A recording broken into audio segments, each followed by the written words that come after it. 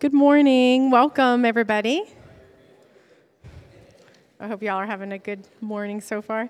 I'm going to open up with the scripture reading from Exodus 12, 29 through 42. Now at midnight, the Lord struck every firstborn male in the land of Egypt, from the firstborn of Pharaoh who sat on his throne to the firstborn of the prisoner who was in the dungeon, and every firstborn of the livestock.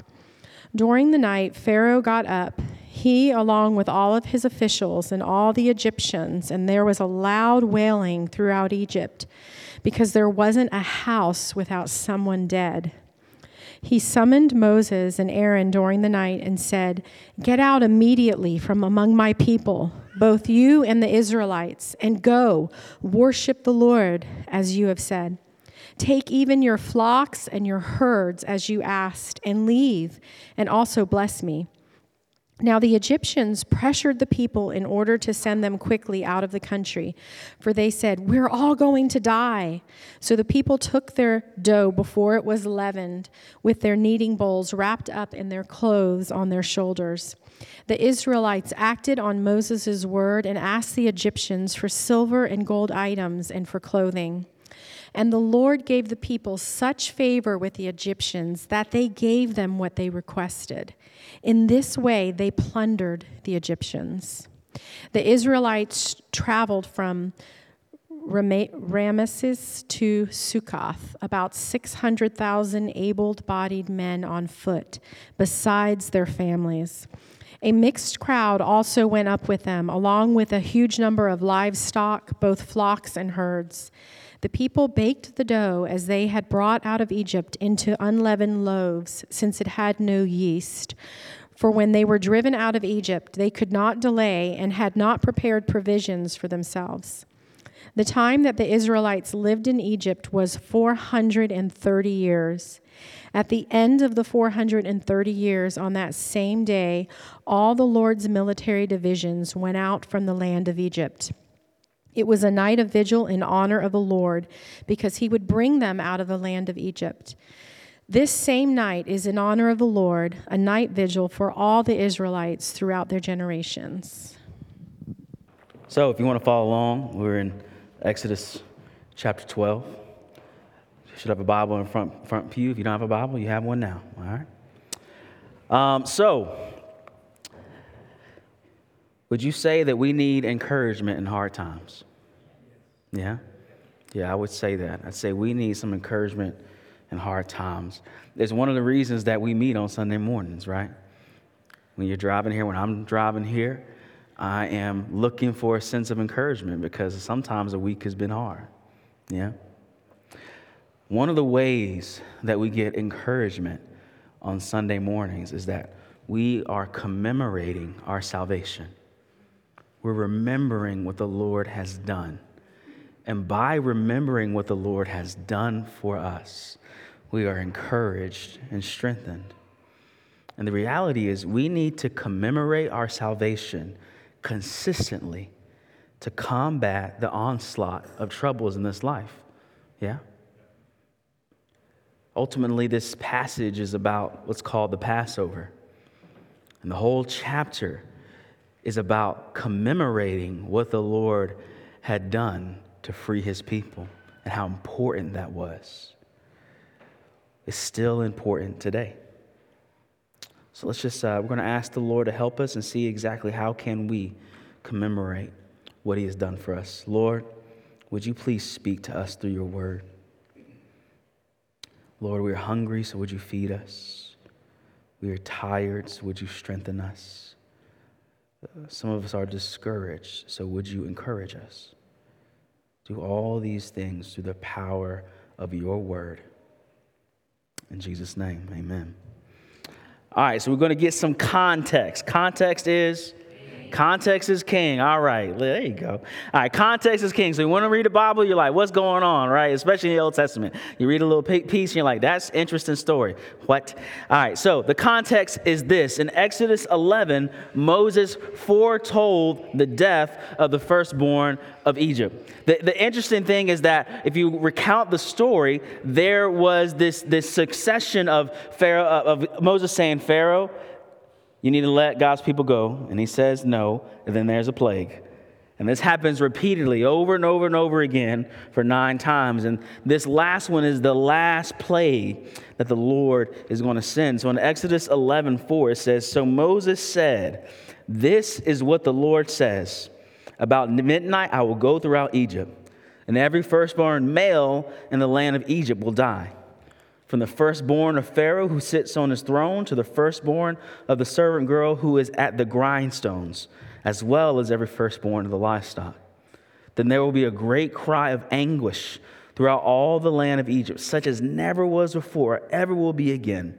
But against all the Israelites, whether people or animals, not even a dog will snarl, so that you may know the Lord makes a distinction between Egypt and Israel. And so into the next chapter, in Exodus chapter 12, the whole chapter is about the preparation for that night, which came to be called Passover.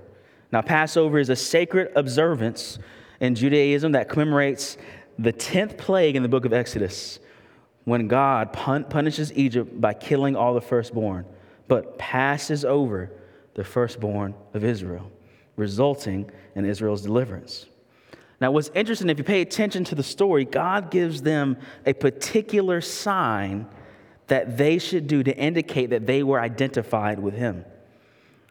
On that night of the Passover, they were supposed to get a lamb and to kill it. And what they were supposed to do with the blood is they were supposed to put the blood over the doorposts of their house. Exodus 12:13, it says, the blood on the houses where you are staying will be a distinguishing mark for you. When I see the blood, this is God speaking, when I see the blood, I will pass over you. No plague will be among you to destroy you when I strike the land of Egypt. Now, this is an example of what the Bible calls atonement. All right, so what is atonement? Atonement is this idea of covering over sin. Now, in the Bible, we can get that atonement is I'm going to do a college word, right? College phrase. Y'all going to repeat it after me. Say, penal. Penal as in penalty. Penal. Substitutionary. Sacrifice. Okay, so penal, the penalty, that there is a punishment and consequence for sin. Yeah, and we all know this. When somebody does something crazy, everybody says they need to get punished. We need to have some justice up in here. And what they mean is I get justice when the perpetrator gets sentenced at the trial and has to live out their sentence. Right? There's a penalty, a consequence for sin. But what God has done in his grace, even though there is a penalty and a consequence for sin, God gives a substitute. Someone or something to stand in place. So the substitutionary sacrifice is offered in your place for the consequence of sin. I remember when I taught a summer camp for young kids, and I was trying to explain penal substitutionary atonement. Yeah, that was real easy, right? But what I said, imagine that you got in trouble. And they're like, yeah, I can imagine that. And imagine, your brother or sister, they were innocent, but they loved you a lot. And they was like, let me get that spanking instead of you. And they were like, they would never do that.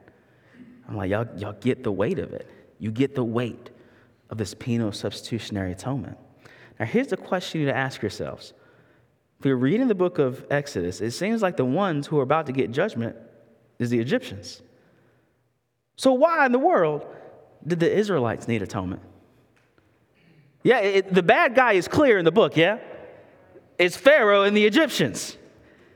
Yet this is indicating that even the Israelites need some atonement. Here's an interesting thing. They were not only the ones who were suffering, but they were sinners as well. As the story plays out throughout the Old Testament, you will see Israel doing some of the exact same things as the Egyptians, worshiping other gods, oppressing the poor. It gets to the point where it's so crazy, they begin to sacrifice their children to foreign gods. The exact thing that was happening to them. See, this is something that you need to understand about the identity of everyone you meet. Every single person you meet is a combination of a sufferer and a sinner. Okay? Every person you meet is a combination of a sufferer and a sinner. What this means is that nobody is only a victim and nobody is only a victimizer. Yeah? So listen, when we see people who are suffering and we look at them as only victims, we take away their agency. Makes them feel powerless. But when we see somebody who has committed crimes and we only see their sin, you don't understand how much like you they are, right? So it's interesting that when we understand this combination, when we see somebody who is a victim, we need to understand that they're not only a victim, they have dignity and agency. And when we see somebody who is a sinner, understand they're not only a sinner, they have had suffering too. And so even though the Israelites were sinners, God had compassion on them and provided atonement. Now in verse 29, we see that God punishes the unrepentant. It says, now at midnight the Lord struck every firstborn male in the land of Egypt, from the firstborn of Pharaoh who sat on his throne to the firstborn of the prisoner who was in the dungeon, and every firstborn of the livestock. Now, if y'all remember the passage, it was 400 years of oppression, and they had 9 specific times where they could repent. Yeah? So it's not like God was like just murking people. He was like, listen to me. But after a while, when their ear was deaf and they did not want to listen to the Lord, God brings judgment. And I want you to hear something that might sound weird. As I've experienced more of life, as I have been in situations where I've observed people's suffering, God's judgment is becoming more and more of a good thing to me. Because there's some stuff that makes me angry. And if you see the world, if you see the pain, and if you see the oppression that exists in this world, there should be some stuff that makes you angry too.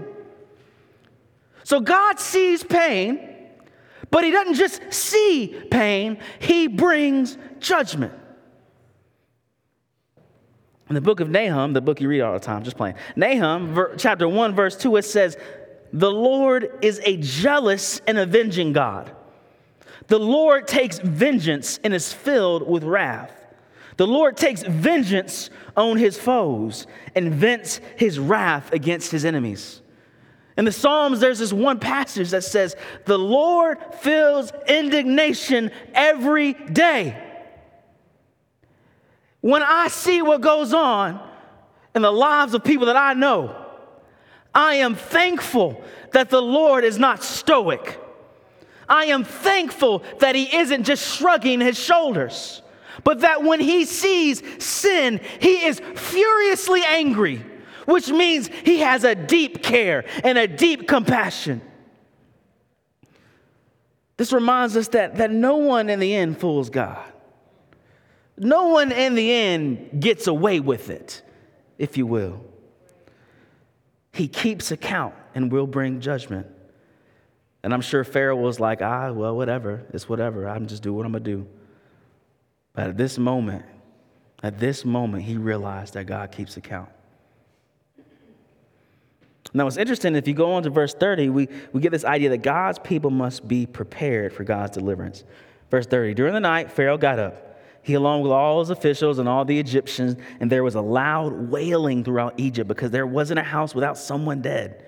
He summoned Moses and Aaron during the night and said, get out immediately from my people, both you and the Israelites, and go worship the Lord as you have said. Take even your flocks and your herds as you've asked. Leave and also bless me. Now you catch that. Anyway. Now the Egyptians pressured the people in order to send them away quickly out of the country. They said, we are all going to die. And then the passage begins to recount how they couldn't even pack up their bread right, all right? They couldn't let their bread rise. They had to pick up their bowls and put them on the shoulders. It's interesting that in this passage, God suddenly delivered his people. And what I've often thought about this week is hopefully they weren't too attached to Egypt, right? Hopefully they weren't too attached to the land where they were in oppression. What's interesting is that Christ in the New Testament promises a sudden deliverance for his people. Out of his mouth in Matthew 24, he says, therefore be alert, since you do not know the day your Lord is coming. But know this, if the homeowner had known what time the thief was coming, he would have stayed alert and not let his house be broken into. This is why you also are to be ready, because the Son of Man is coming at an hour that you do not expect. And the question we have to ask ourselves is, one, are we ready? And have we been too attached to Egypt? Listen, the world we live in, if we open our eyes and if we open our ears, we hear of stuff that is distressing. And in our hearts, we should be longing for this final deliverance that is to come. But if we are too attached to the things of this world, we will not be ready. Y'all remember Y2K? Some of y'all too young. Okay, listen. Y2K is when it turned 2000, everybody thought the world was going to end. All right, y'all, I was like 9 at that point, okay? And I remember going to the grocery store in 1999, the whole year. And all I could see was them tabloids right in my face. And I'm like, the world going to end. Now listen, after a year of seeing that, I was like, doggone, it's gone. I don't know what's going to happen. The world is about to end. I don't know what that means, but I'm scared. And in the back of my mind, I was like, but I want to do this and this and this and this. I ain't even lived my full life yet. I'm like, I don't want to die. Now listen, at 12:01, I was scared. But I was like, oh, it's okay. We still here. We still here. Now, what's interesting is a lot of times when we think about the second coming of the Lord, we don't get excited. We go, but what if I need to? What's the thing you see what I'm saying? We must be attached to the things eternal and not overly attached to what belongs to this age. All right, I'm going to move on. God delivers and provides for his people. Look at verse 35. The Israelites acted on Moses' word and asked the Egyptians for silver, gold items, and for clothing. And the Lord gave the people such favor with the Egyptians that they gave them what they requested. And in that way, they plundered the Egyptians. So we see that God delivers and provides for his people in his way, not ours. You'd imagine there would be like this huge war, right? And maybe if they were like super undermatched, the Lord was going to do work. But instead, they obeyed God and let God sort out the details. And the problems of this world, listen, one of the verses I want you to remember is Romans 12:19. It says, friends, do not avenge yourselves. Instead, leave room for God's wrath. God's wrath is the good news there, right? Leave room for God's wrath, because it is written, vengeance belongs to me. I will repay, says the Lord. So we don't take matters into our own hands and take matters into our own devices or try to make up an awesome plan. We obey the word of the Lord and we say, Lord, how you deal with it is up to you. But I trust you that you will deal with it rightly. Now, as they're leaving, in verse 38, it says, a mixed crowd also went up with them, along with huge numbers of livestock, both flocks and herds. This teaches us that anyone can be included in God's people. Think about that. If you read, so much of the New Testament is about this ethnic identity of Israel. But in the moment of salvation, in the moment of escape, anybody could have came. Didn't matter if you were ethnic Israel or not. If you see deliverance and you want in, you can get in. It don't matter who your mama was. You can get in. What's interesting is that the blessings of God are observable. I imagine there's people who weren't ethnic Israelites and they're like, man, God seemed like he about that life. He really is taking care of people. Can I get in with that, right? Sometimes the blessing of God comes in the form of favor and protection, yeah? There have been times in my life where I have felt the Lord's favor and protection, and people who weren't even Christians could observe it. And I can say, you can get on this too. There are times when sometimes the blessing of God comes when there is great spiritual fruit in the midst of suffering. Have you ever seen somebody's demeanor that is full of joy, yet their life circumstances is one of suffering? And you go, what is going on?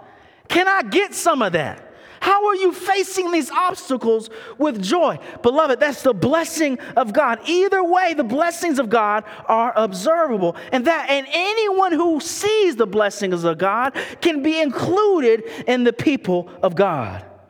Not only ethnic Israel. See, the kingdom of God is open to all who want to be included in God's people.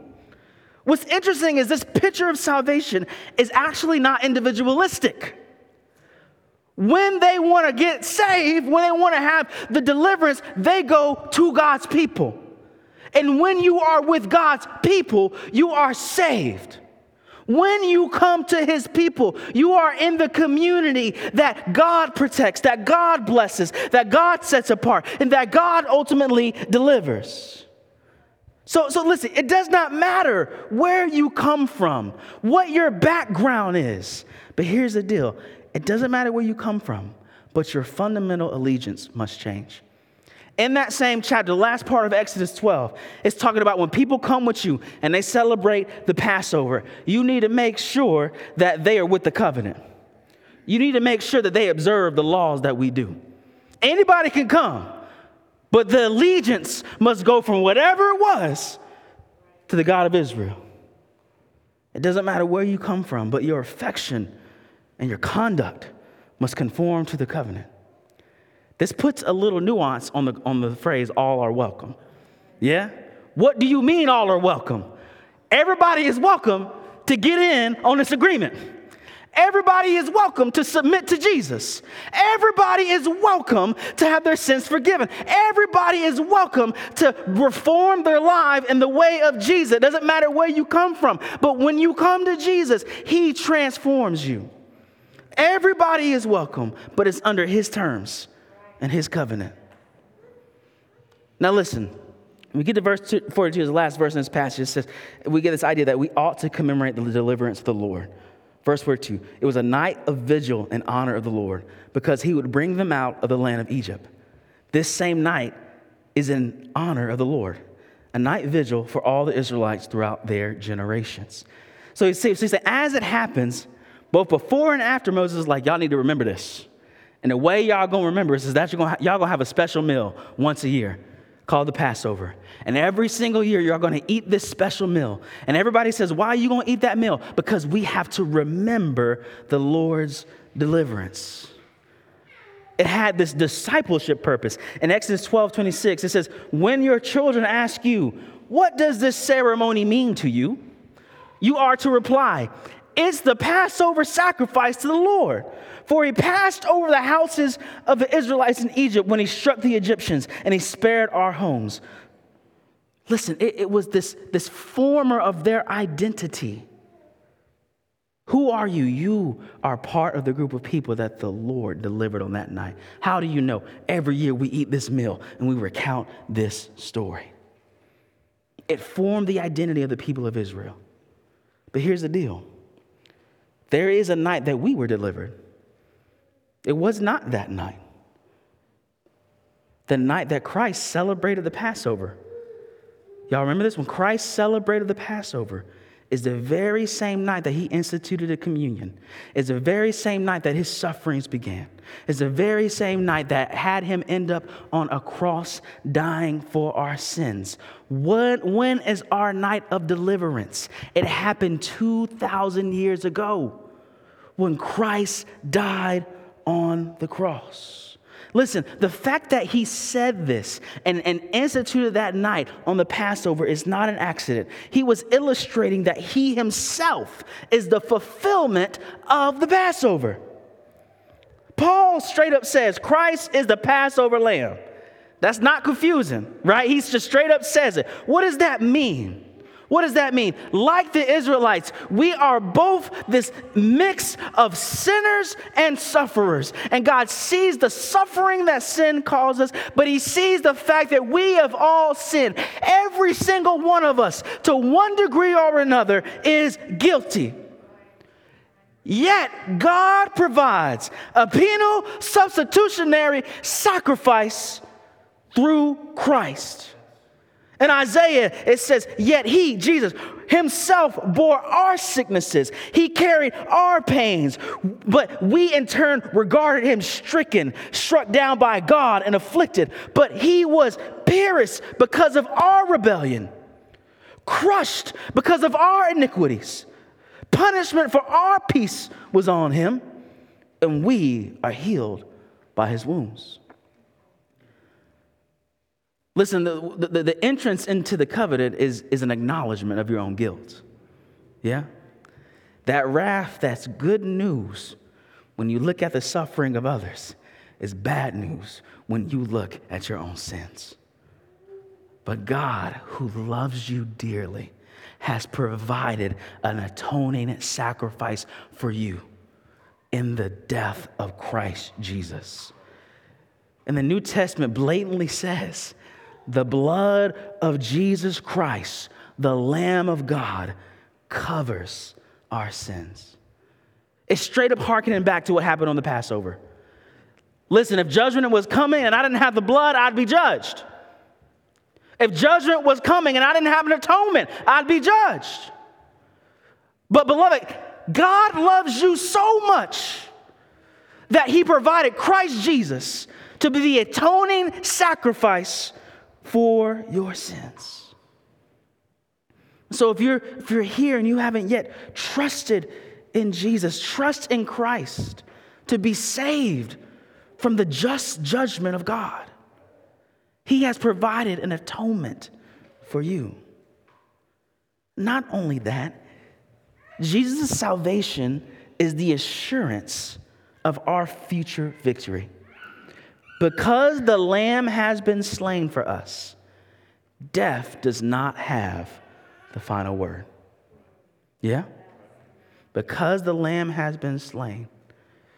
I was reading something the other day. It says, well, if Jesus was slain, why we got to die? He said, for the Christian, death is the entrance into your victory. For the Christian, death is the entrance into your rest. It's not punishment if you trust in Christ Jesus. Now, what's interesting is this whole passage in Exodus 12 is about this meal that the Israelites were supposed to have so that they would remember the night of their deliverance. Y'all think we got something like that? Communion, the Lord's Supper, is the commemoration of the Lord's deliverance. Yeah? The bread broken represents Christ's body, which is broken for us. The cup represents his blood that was spilled for us. Listen, the Lord's Supper is a beautiful commemoration and one that was given by Christ himself. Listen, Christ commanded all Christians to eat bread and drink from the cup in thankful remembrance of him. In that we have this visible picture of the gospel. God's word saves, yes? In the Lord's Supper, we have God's word displayed in front of us. Not only does it commemorate, the Lord's Supper is a proclamation. In 1 Corinthians 11:26, it says, for as often as you eat this bread and drink this cup, you proclaim the Lord's death until he comes. One of my favorite questions is when somebody says, why do y'all do communion every week? Well, doggone it, I want to proclaim the Lord's death. I'm going to proclaim it as much as I can through all the means that he has given me. Because listen, Romans 1:16, it says, for the gospel is the power of God to salvation for all who believe. Beloved, when we take part in this meal, we are saying that we are saved because of the broken body and spilled blood of Christ Jesus. Beloved, we get to proclaim the gospel every week together as we remember what Christ has done. Not only does it commemorate, not only does it strengthen, not only does it proclaim, it actually strengthens. You know, there's this catechism. Yeah, well, I realize I don't know if I know what a catechism is. A catechism is something that teaches you in question and answer format. Okay, that's what it is. But there's this document, and it's talking about the Lord's Supper, and it says, for my soul is no less assuredly fed. Stop when I take communion. Is no less assuredly fed to everlasting life with his body, which was crucified for me, and his blood, which was shed for me. Then I receive and taste by the mouth of my body the bread and the cup, the signs of the body and the blood of the Lord. He's saying, I am specifically encouraged as I take this meal because I am remembering the night of my deliverance. He gets even more specific. He says, what is it? What does it mean to eat the body of Christ? What does it mean? He says, it's not only to embrace by an assured confidence of the mind, the whole passion is his death, the whole passion and death of Christ, and to obtain forgiveness of sins and everlasting life, but also by the Holy Spirit who dwells in both Christ and us. We are united to his body. That though he be in heaven and we on earth, yet nevertheless we are flesh of his flesh and bone of his bone. Saying that the Spirit uses the supper to unite you more and more to Jesus. So not only does it commemorate, not only does it proclaim, not only does it strengthen, it anticipates. On the night that he was about to be crucified, he looked at his disciples and he said, I want to eat this meal. He says, I was zealous. I was excited to eat this meal with you, and we will not eat again until we eat together in my kingdom. So we're not only remembering something that happened, we're also anticipating something that will happen. That when we take bread and when we take of the cup, it anticipates the day when we will eat and drink with Christ in his Father's kingdom. It's a lot compacted into that, but it is a meal of encouragement. Now, I want to reply to some objections. Sometimes when I do communion, when we do communion, I know some of y'all in the back of your head is thinking over your week, and you're like, did I sin a lot last week? Did I sin too much to not take communion? I know some of y'all thinking that because what y'all been taught. Did I sin too much this week? Listen. Christ came to save who? Sinners. Yeah, the prerequisite is that you sinned. So the question is not, did I sin too much? The question is, do I need the gospel? What's the answer to that? Yes. Were you really bad last week? Probably. I don't know. But you need Jesus. You need to be assured that he loves you. You need to be reminded that though you are sinful, Christ still died for you. So some people say, well, I'm too sinful. Well, good. Christ died for sinners. Well, some might say, I don't see the benefit. Well, maybe you don't, but Jesus said to do it. I don't see the benefit of everything Jesus said to do. But he's the Lord, right? Now listen, I don't know about you. Sometimes I eat a meal and it was exquisite. Sometimes I ate a meal and it was all right. All right, but here's the deal. Every time I ate a meal, it did strengthen me, whether I felt it or not, okay? So yeah, you might not be on cloud nine, but listen, this is one of the church fathers. It says this is the medicine of immortality. That we need this medicine because of our sin has made us sick. Then some of you might think about that scripture that says, what about taking communion unworthily? Now, context is, let me tell you what was happening, and I'm going to ask you if you think you're doing that.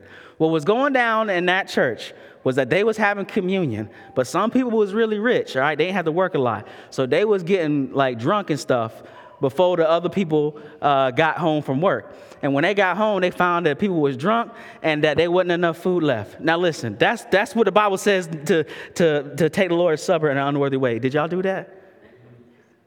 I don't think you did, right? Right? I don't think you did that, right?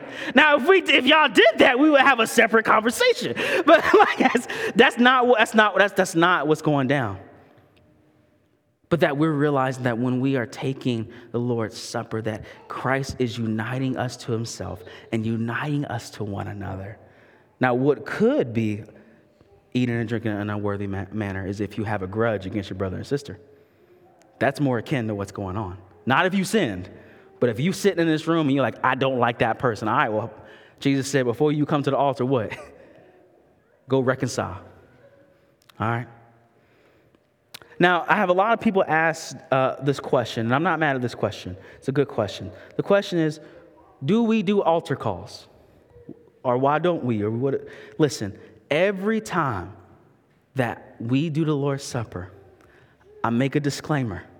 And I say, if you have not been united to Christ, if you have not been baptized into Christ, this is not for you. But the thing about it, you can get in on it.